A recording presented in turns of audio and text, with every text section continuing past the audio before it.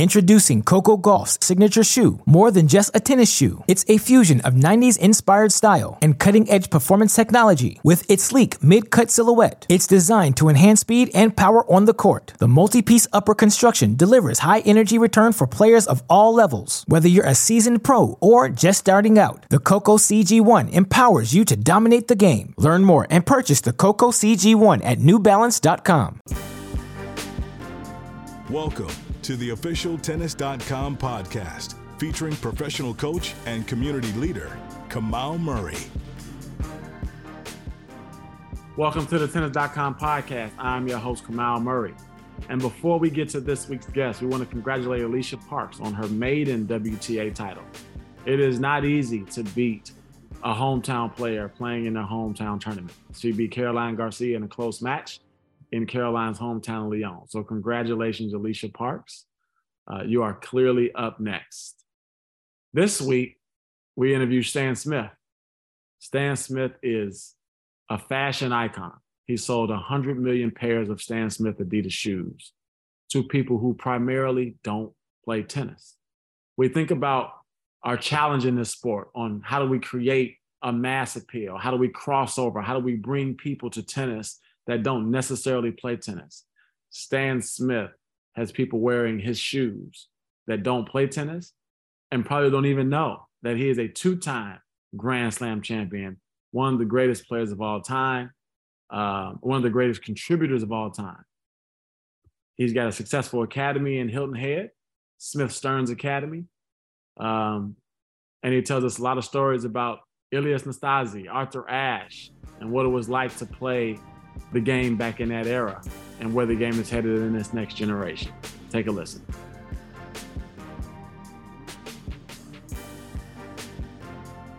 Welcome to the Tennis.com podcast. We are here with a very, very, very special guest. Somebody, when I started traveling, showing up in Grand Slams, and there's a guy walking through the cafeteria with a blazer and these crispy white tennis shoes. It's like, this was Stan the man before Wawrinka. This is Stan. Yeah. Welcome to the show. Thank you. Yeah, you know, one time I went to Stan at Wimbledon, and he's wearing his Stan the man shirt. And I said, Stan, that's what they used to call me. And he said, they still call you that. It's okay. All right. You should have trademarked it, man. You could have the shoe, the phrase. Yeah, well, Stan Musial, I think, had that first, but it's been around for a long time. So I was in a meeting just last night, a dinner meeting at the Goodman Theater, and a guy had on the Adidas, Stan Smith's. And I said, I'm interviewing that guy tomorrow. He said, who's he? I said, the guy whose shoes you're wearing. He's like, oh, what does he do? And I said, well, he's one of the greatest tennis players of all time. I said, that's how the shoe came about. He's like, oh, well, I just love the shoes. I don't like tennis, right? That's not the first time that's happened because, a lot of people now, unless they're 55 and over, probably never saw me play the game. So that's normal to see that. It's great to see that guys like that and young girls and young boys and babies and old people still wear the shoe. Right. And then I've got another friend who owns a clothing store, sort of an urban streetwear store in the South Loop. It's called Success. He's actually a former NBA player. And he's got Stan Smith's, 10 different versions of the Stan Smith shoe. And he was like, well, I don't know who the guy is. I know he played tennis, but these shoes, we can't keep them on the shelf. And so it's just amazing how you created sort of a brand off the court that, that lives on, 40 years later. But I want to talk about your playing career, right? Because I think people know you for the shoe, but they don't know. 1968 NCAA champ, former president of the Tennis Hall of Fame, 1971 U.S. Open champ, 1972 Wimbledon champ, USC Trojan, which is we all know in tennis is a great tennis school. Yeah. I mean, before the shoe, that's a hell of a playing career. But how did you get your start in SoCal? Because, when I think about all these tennis pros, we all had a lot of people help, and I know you had the San Diego tennis patrons help you as well. How did you get into tennis? Well, it was really I had two older brothers, and they played a bit. My father actually coached at Pasadena City College. He coached tennis as well as other sports, and he never really coached me too much. But a group of parents in my area formed this Tennis Patrons Association. They hired Pancho Segura, who, in my opinion, could be the smartest coach that's ever coached the game. He was a great player himself. And he was a little guy, but he had to use his brain to win and his legs. And he transferred some of those thoughts and ideas. He worked with Connors, he worked with Chang, he worked with a lot of players along the way. And he was great. And so I used to, every Saturday morning, we'd go to Pasadena High School, which was not really a country club situation. And they had kind of pink, beige-ish tennis courts, peachish color, and hardwire nets. You hit the net and it would bounce up, 20 feet. So we did that every Saturday morning, and I got to learn the game, and then started playing tournaments in the area. And then USC offered me a scholarship not until the May of my senior year. I mean, he was trying to get other players, and he kind of got stuck with me because everybody else turned him down. But it worked out great. He's coached, Olmedo and Osuna and Ralston, and of course Lutz and Ramirez, a lot of great players over the years. And they not only became good players, but they won majors, like Olmedo won Wimbledon and the US Open, Osuna won the US Open, Ramirez won a few doubles titles along the way in the majors. And of course, Lutz and I played, and Ralston won some majors. So it was, he was, in my opinion, the best college coach ever. Dick Gould certainly won more titles, 17 titles, but George Tolley I think they won 10 titles in his coaching career. So, but he coached guys that became great players, on the international scene. And it was a great experience to be there for 4 years at USC. Mm-hmm. Now, you did something that we don't see a lot now, and that is 1968 NCAA champ, and 3 years later, Grand Slam champion.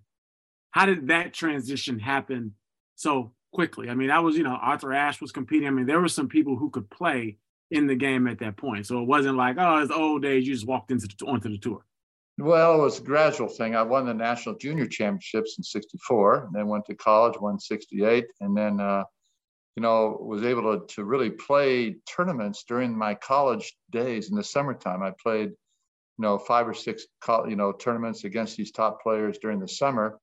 And then once I graduated in 68, I got to play Davis Cup, and then, just went right on the tour and played those same guys in the same tournaments in the summer. Then, of course, year round. So I was able to get some good experience early on during college. And I was the last guy to graduate from college to win a Grand Slam. Now, Arthur Ashe was the last guy. He graduated before me, and he won a Grand Slam after me. But we were the last two to win Grand Slams to finish college. Now, how did you finance your career? Because in those days, you win a Grand Slam and you get a handshake. You didn't necessarily get a check, right? So no, I got a check. The guys right before me in 68 got a warm handshake and a coupon for maybe a sweater. But when I won the US Open, I won $20,000. And when I won the Wimbledon, I won 5,000 pounds. So it was not the same as today, but it was more than just a warm handshake. Yeah. And then you go on and obviously have a great career, lots of doubles titles. And at what point did the shoe come about? Because the shoe came about in 71. The shoe had been created by Horst Dassler, who was Adi Dassler's son, and a guy named Robert Hayet, who was the #1 French player. And the shoe was created in France, in a place called Landersheim, which is in the border of France and Germany and Austria. And so they wanted to get a stronger presence in the United States. And I was an American player, #1 in the world at the time. And so we worked out an agreement. They were looking for a great looking guy to put on the tongue of the shoe, a great face. And they couldn't find one. So they got me. And so they put my face on the tongue. They had Robert's name on the side, and they had several iterations of the names of both names and that sort of thing. And finally, after about 4 years, I took his name off the shoe, and it was just my name after that. And then they took the shoe off the market in 2012 and 13. And we in the meeting in 2011, when they alerted me to that, I wasn't too happy, but they came back with a vengeance in January 15th of 2014, and it went crazy after that. They did a lot of things with collaborations with hip hop, artists and that sort of thing, and people that I didn't really know very well at the time, but the kids knew them, and so they really marketed to kids from 18 to 24, which I thought was a mistake because I thought those kids wouldn't know who I was. But again, they had collaborations with people that the kids did know. Pharrell Williams and Stella McCartney and people like Kate Moss, different people like that. Now, you've made it when Jay-Z says your name. Yeah. In a song. I mean, every NBA player, LeBron, Dwayne Wade, they always talk about the highlight of their career. They knew they were like making it when they heard their name in a rap song. So when you heard your name in one of Jay-Z's songs, what did you think? Well, I heard about it. My daughter, who was about 13 or 14 at the time, came home and said, "Dad, you're famous." I said, "What do you mean?" He said, "Well, Jay-Z has you in one of his songs." And I said, "Well, that's great. Who's Jay-Z?" I did find out about him a little bit more. I was in a few of his songs, but it was funny to see. I'm just here in my Stan Smith whites, just chilling and that sort of thing. So it was kind of fun to see that. Well, what's funny is that is what I think tennis needs more of, is branching out and having other people, personalities push into the sport to sort of help grow it, right? Because we talk about prize money in 1971, 1972 being $20,000. But I mean, we look now where NBA players are making $35 million a year, right? And the only tennis player I know that did that was Naomi Osaka. And that was off the court. You know what I mean? Nobody's making that on the court. Yeah, Federer's making that off the court too, but and so is probably Nadal and Djokovic. But on the court, you're right; they're making 10 to 15 million, which is doing okay. But the off-court stuff has been exciting, and we're seeing more and more of the players getting out, like Osaka and others that have made a name for themselves. Certainly, Serena and Venus have done pretty well off the court. No, I mean, they've the list of names you say are some of the ones that have transcended the sport. Yeah. And popularity and branding, et cetera. But I think, your shoe brings people to tennis and makes them think about tennis all day. Now you see people with business. I'm hoping it'll be some way to kind of bring everybody together and a common, bond that people wearing that shoe. And it's fun to see. My favorite thing is to see a girl and a mother wearing the same shoe, because most girls wouldn't be caught dead wearing what their mother's wearing, or their father. And so it's fun to see a father-daughter pair wearing those shoes and enjoying it.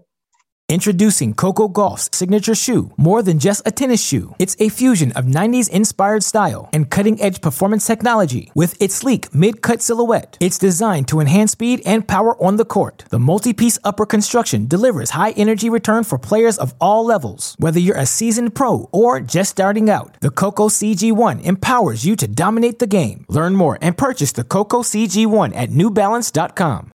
Let's talk about Davis Cup, because when I think the Davis Cup personality, you're at the top of the list, right? And we see now the restructuring of Davis Cup, of Fed Cup, now called Billie Jean King Cup, sort of trying to keep that model alive, right? Keep the sort of the about the good old Davis Cup days where it was like hostile territory. Yeah, it was.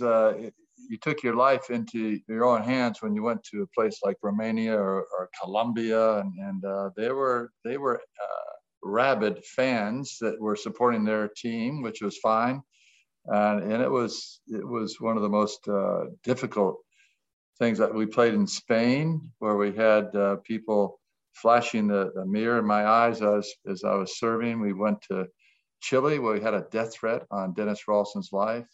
Went to Mexico, and the people were so loud you could barely hear the umpire calling the score. And then, of course, in Romania was the ultimate, where you had very tight security because the Israeli athletes had been killed before at the Olympics, and therefore we had two Jewish members on our team, Solomon and Gottfried, and we had very, very tight security the whole time. And they kicked out some of the terrorists from the city, before we played that Davis Cup match. And it was, the umpire was totally intimidated by Tiriac, and so it was difficult conditions. But, certainly looking back, it was the highlight of my competitive career because of all you had to go through. You had to put up not only with the players who were difficult enough, Nastase and Tiriac, but with all the fans and the pressure of playing in those conditions. People are most curious about your era, right? Trash.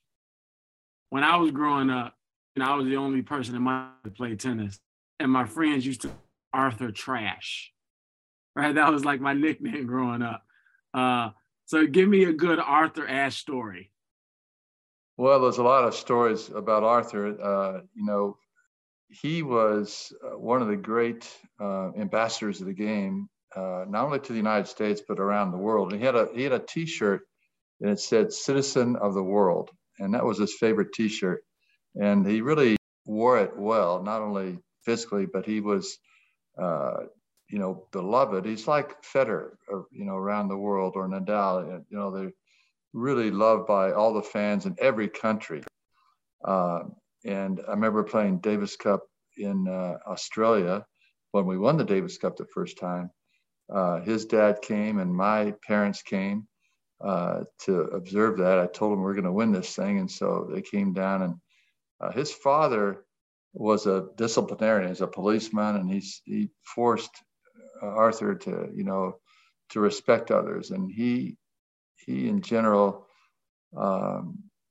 tried to, it was a tough situation in a tough sport. It certainly in Houston one time, he wasn't allowed to change in the locker room. In the regular men's locker room, he had to be in the junior locker room, and that was a difficult situation. We went to Africa together, and Frank Deford, Bud Collins, and Richard Evans were the three reporters that came with us, and they traveled the 6 countries we went to, and so we would play a match. At that time, I was actually ranked number 1 in the world and number 1 in the United States, and they would introduce Arthur as Arthur Ashe, the number 1 player in the United States, the number 1 player in the world, the greatest player in the world who has ever played the game, and his opponent, Stan Smith. And so I had to put up with this, and he finally came up and said, "Look, I understand this is difficult. Obviously, it wasn't his fault, but he said, if you ever do a tour of Alabama, I'll carry your rackets for you."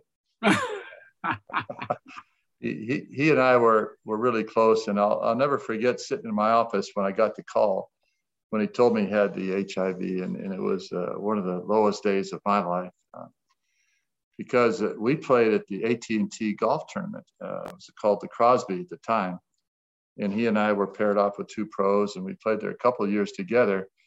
And ironically, the day that Arthur died, it was Saturday of the Crosby tournament, which I was playing at the time, and I got the message that Arthur passed, and so I called Jeannie, and I was right there where we'd had so many great experiences together. So it was, he was not only one of the great players who won 3 Grand Slams and played unbelievable Davis Cup matches, but also was a great friend and a great leader of the ATP. Mm. And Ilie Nastase, when I think of like fiery personalities, right? Pre-John McEnroe, right? We John McEnroe, Jimmy Connors, but Nastase was like the 5 before they came. Tell us about Nastase. Well, Nastase was, he was harmless off the court. But on the court, he would either go crazy, or at the end of his career, he kind of realized that some of the things he did could really throw you off. And primarily it was, arguing with the umpire or the linesman or whatever, and changing your rhythm. So you're in a rhythm of playing, you're concentrating, you're focused. And all of a sudden you have to wait for literally 3 to 4, 5 minutes to wait for the conversation to be over. But he was so good as a player. He could do things, and he was used to kind of disrupting the flow of the match, he could run down balls. He was very quick. He had a great flair for, hitting the ball on the run. And he developed a good serve. He's sort of a natural player. He had a nice forehand. His backhand was a little bit weak. And I would actually ignore him. I'd try to ignore his antics. And that would drive him more crazy. And he even wrote in his book that was a problem. He hated it when I just kind of turned my back. And the people who were watching thought I wasn't having fun. But if I kind of played along with him, I'd lose my focus, my concentration, and he'd get what he wanted. So we played each other 4 times in Davis Cup. And I beat him the 4 times, and we played each other, of course, the Wimbledon final. But he beat me a couple of times in the Masters final. I won the first Masters, but he beat me in the next couple in the finals. And so we had some real battles out there. And he one time, I've told kids that you got to sometimes act on the court. And in this case, it was in Las Vegas. It was like 100 degrees. And he was whining about how hot it was, how windy it was, and all this stuff. And I was dying, but I just pretended like I wasn't hot at all. And after the match, he came up to me and said, "Well, you didn't seem very hot." I says, "I was dying, but I wasn't going to let you know." That was about 10 years later. It wasn't right after the match. And he said, "Oh, I didn't know that." I said, "Well, that's what I was doing. I was trying to, act a little bit and get in your head." Yeah. So you go on, and we've seen lots of players go on and have tennis academies, but very few as successful as you. You've got the Smith Stearns Academy in Hilton Head. One of my players actually moved down there to come to your academy, Mia Toman. Mia, yeah. Yeah, Mia, yep. And then she's a freshman in college now. Yeah. But I had her back when she was hitting orange balls, right? And I was fighting with her parents over what size racket, should we move to 26 inch? Should we keep her in the 21 inch? I remember all those conversations. So tell me about that experience now, starting an academy, how you made it so successful. Because we've seen people, have little academies and it just sort of come in, fizzle out. Yeah, it's tough. It's tough to keep them going. Billy Stearns and I started the academy 20 years ago, 2002.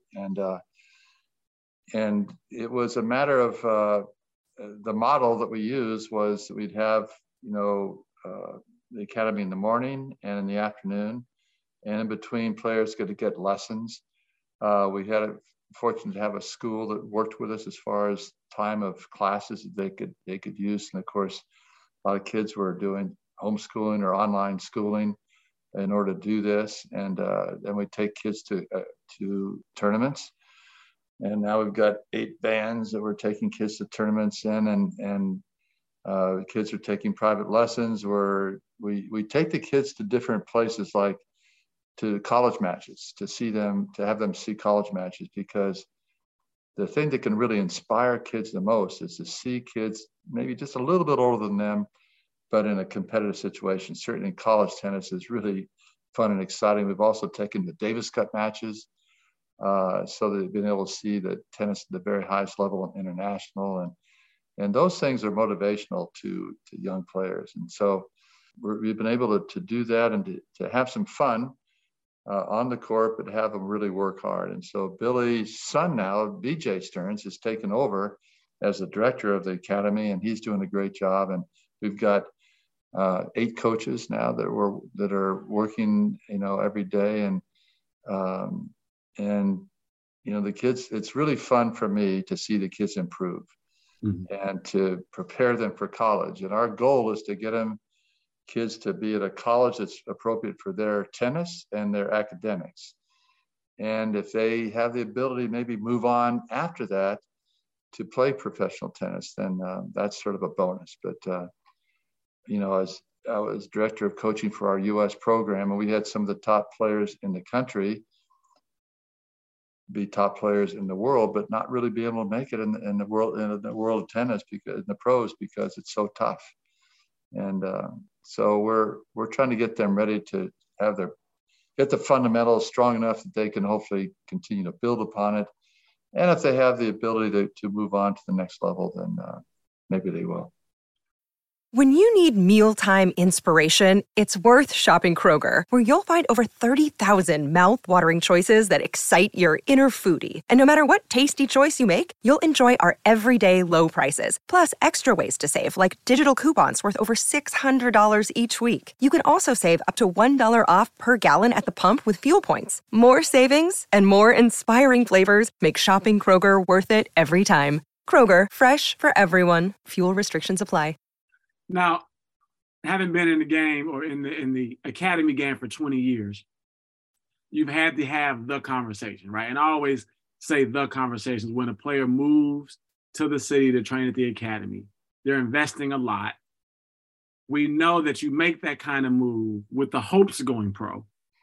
But you and I look at him like, probably gonna, not that college is a bad thing, but college is probably as far as they're gonna go.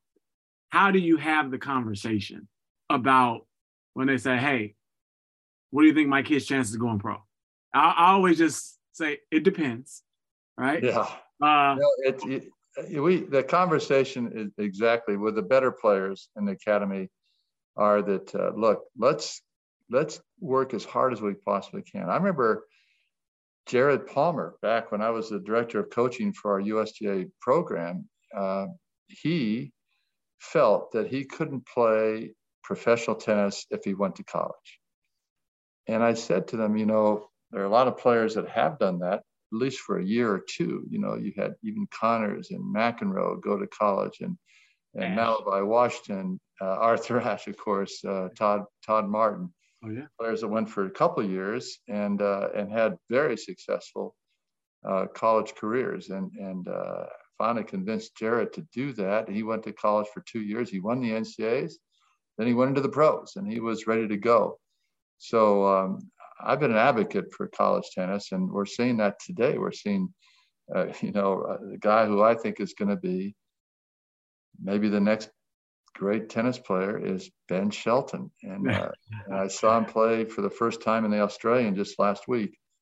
In a couple of matches. I hadn't really studied him too much, but this guy has got a huge serve, a great forehand, very good backhand, moves pretty well, and competes well. And he's gone to college for a couple of years, and he's even going to go to college as he's playing pro tennis to study, but not playing the team. But so I think we're seeing some players that have gone to college that have made that for a year or two and have made the transition into pros and have done great. And I think that Ben's going to do that. But we also have some great young players now that are, it was great to be at the Australian to see 8 American males in the round of 32, 25%. That hasn't happened since, the area of Agassi, Sampras, Courier, Chang, Martin, Malavi, all these guys that have been good pro players and have done well in the slams, but we haven't seen that since then. So I'm very excited about it. Ben, of course, Korda, Fritz, Tiafoe, Brooksby. I mean, there's a lot of players that Paul. It's the semifinals. It's really exciting. But in our academy, we want to, give the parents and the players a little dose of reality that all they can do is work as hard as they possibly can and give it their best shot. And if they're capable of doing the next level, then it'll come about. Now, I always talk about college tennis. Me and Tommy always joke about this, how he wanted to go to North Carolina and they wouldn't offer him a full scholarship. This is Tommy Paul? Yeah. Yeah. That was his dream school. They wouldn't give him a scholarship. What did he give him a scholarship? Well, my coach was not too excited about giving me a scholarship either. So some coaches, take a while to learn. Yeah, that's the mess.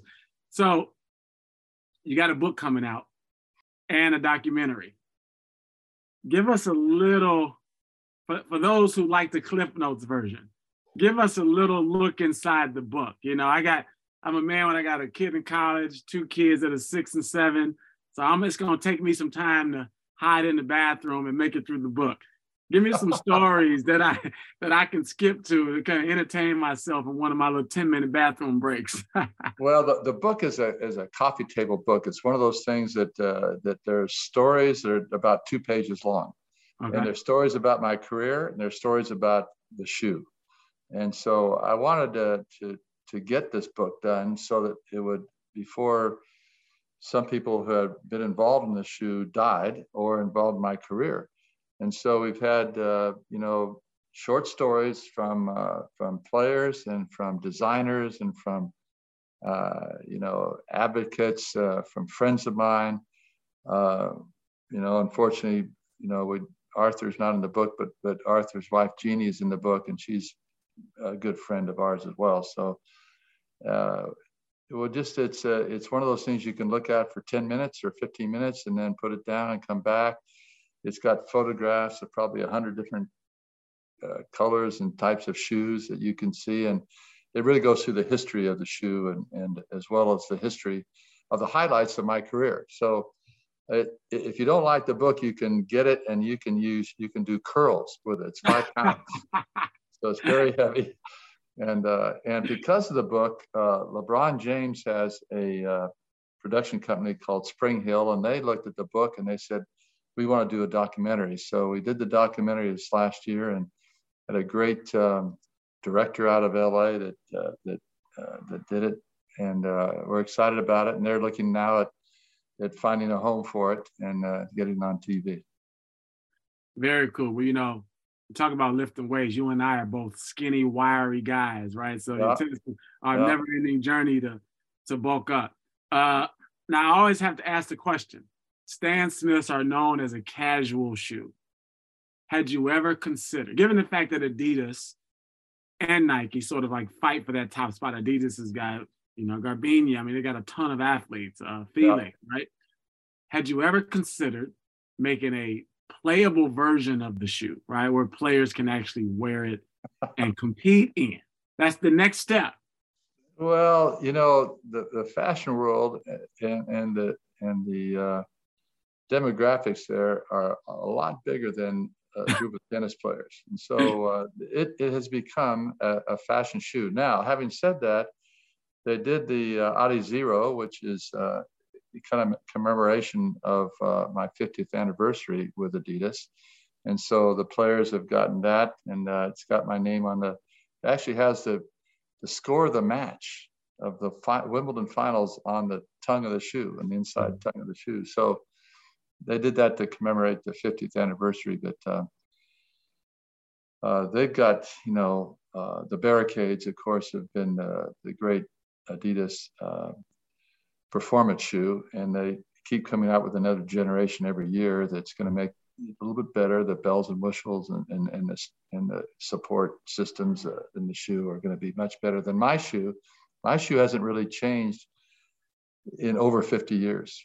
And so it's become a shoe that people like to wear, just chilling out. And it's really been fun to see people wear it where they're not being paid to endorse it. I mean, you see, the President of the United States, Obama, and you see Trump's wife. It's fun to see people wearing it because they like it, and not because they're being paid to play it, right? Yeah.